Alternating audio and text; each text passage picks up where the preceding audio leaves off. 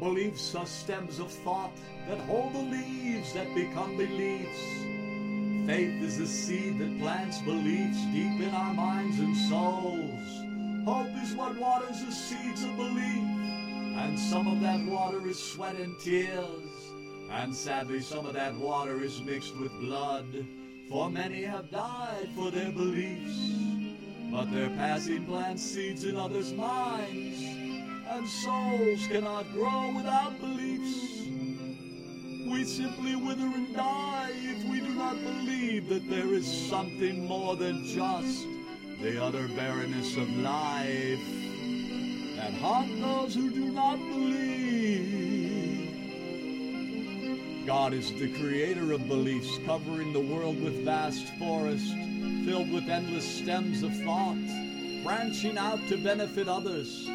He helps us harvest beliefs into realities when all that we believe in can bear fruit, holding the sweetest nectars ever suckled. Dreams are the fertilizers of all beliefs, bringing us hope. So many beliefs have been plucked from the stems of thought and cannot survive. If we believe in love, then we can be loved by others who believe as well. This is the most beautiful of beliefs, bursting like crocuses among the soils of loneliness. We nourish our beliefs and enjoy what they produce until we are no more. And then, like our beliefs, we too are buried like seeds. But our souls go on to that place that we believed in. And though this is all simple metaphors for the beauty of believing, it is as solid and true as the tiny acorn becoming a mighty oak. If you fail to believe, then your beliefs will fail. That is a given that must not be taken. For we all really only have to truly believe that we can, and it will become far more than just beliefs.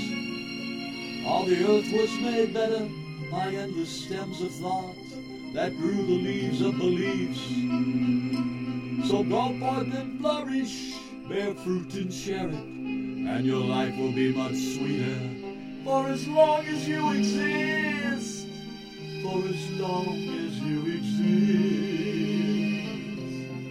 for as long as you exist.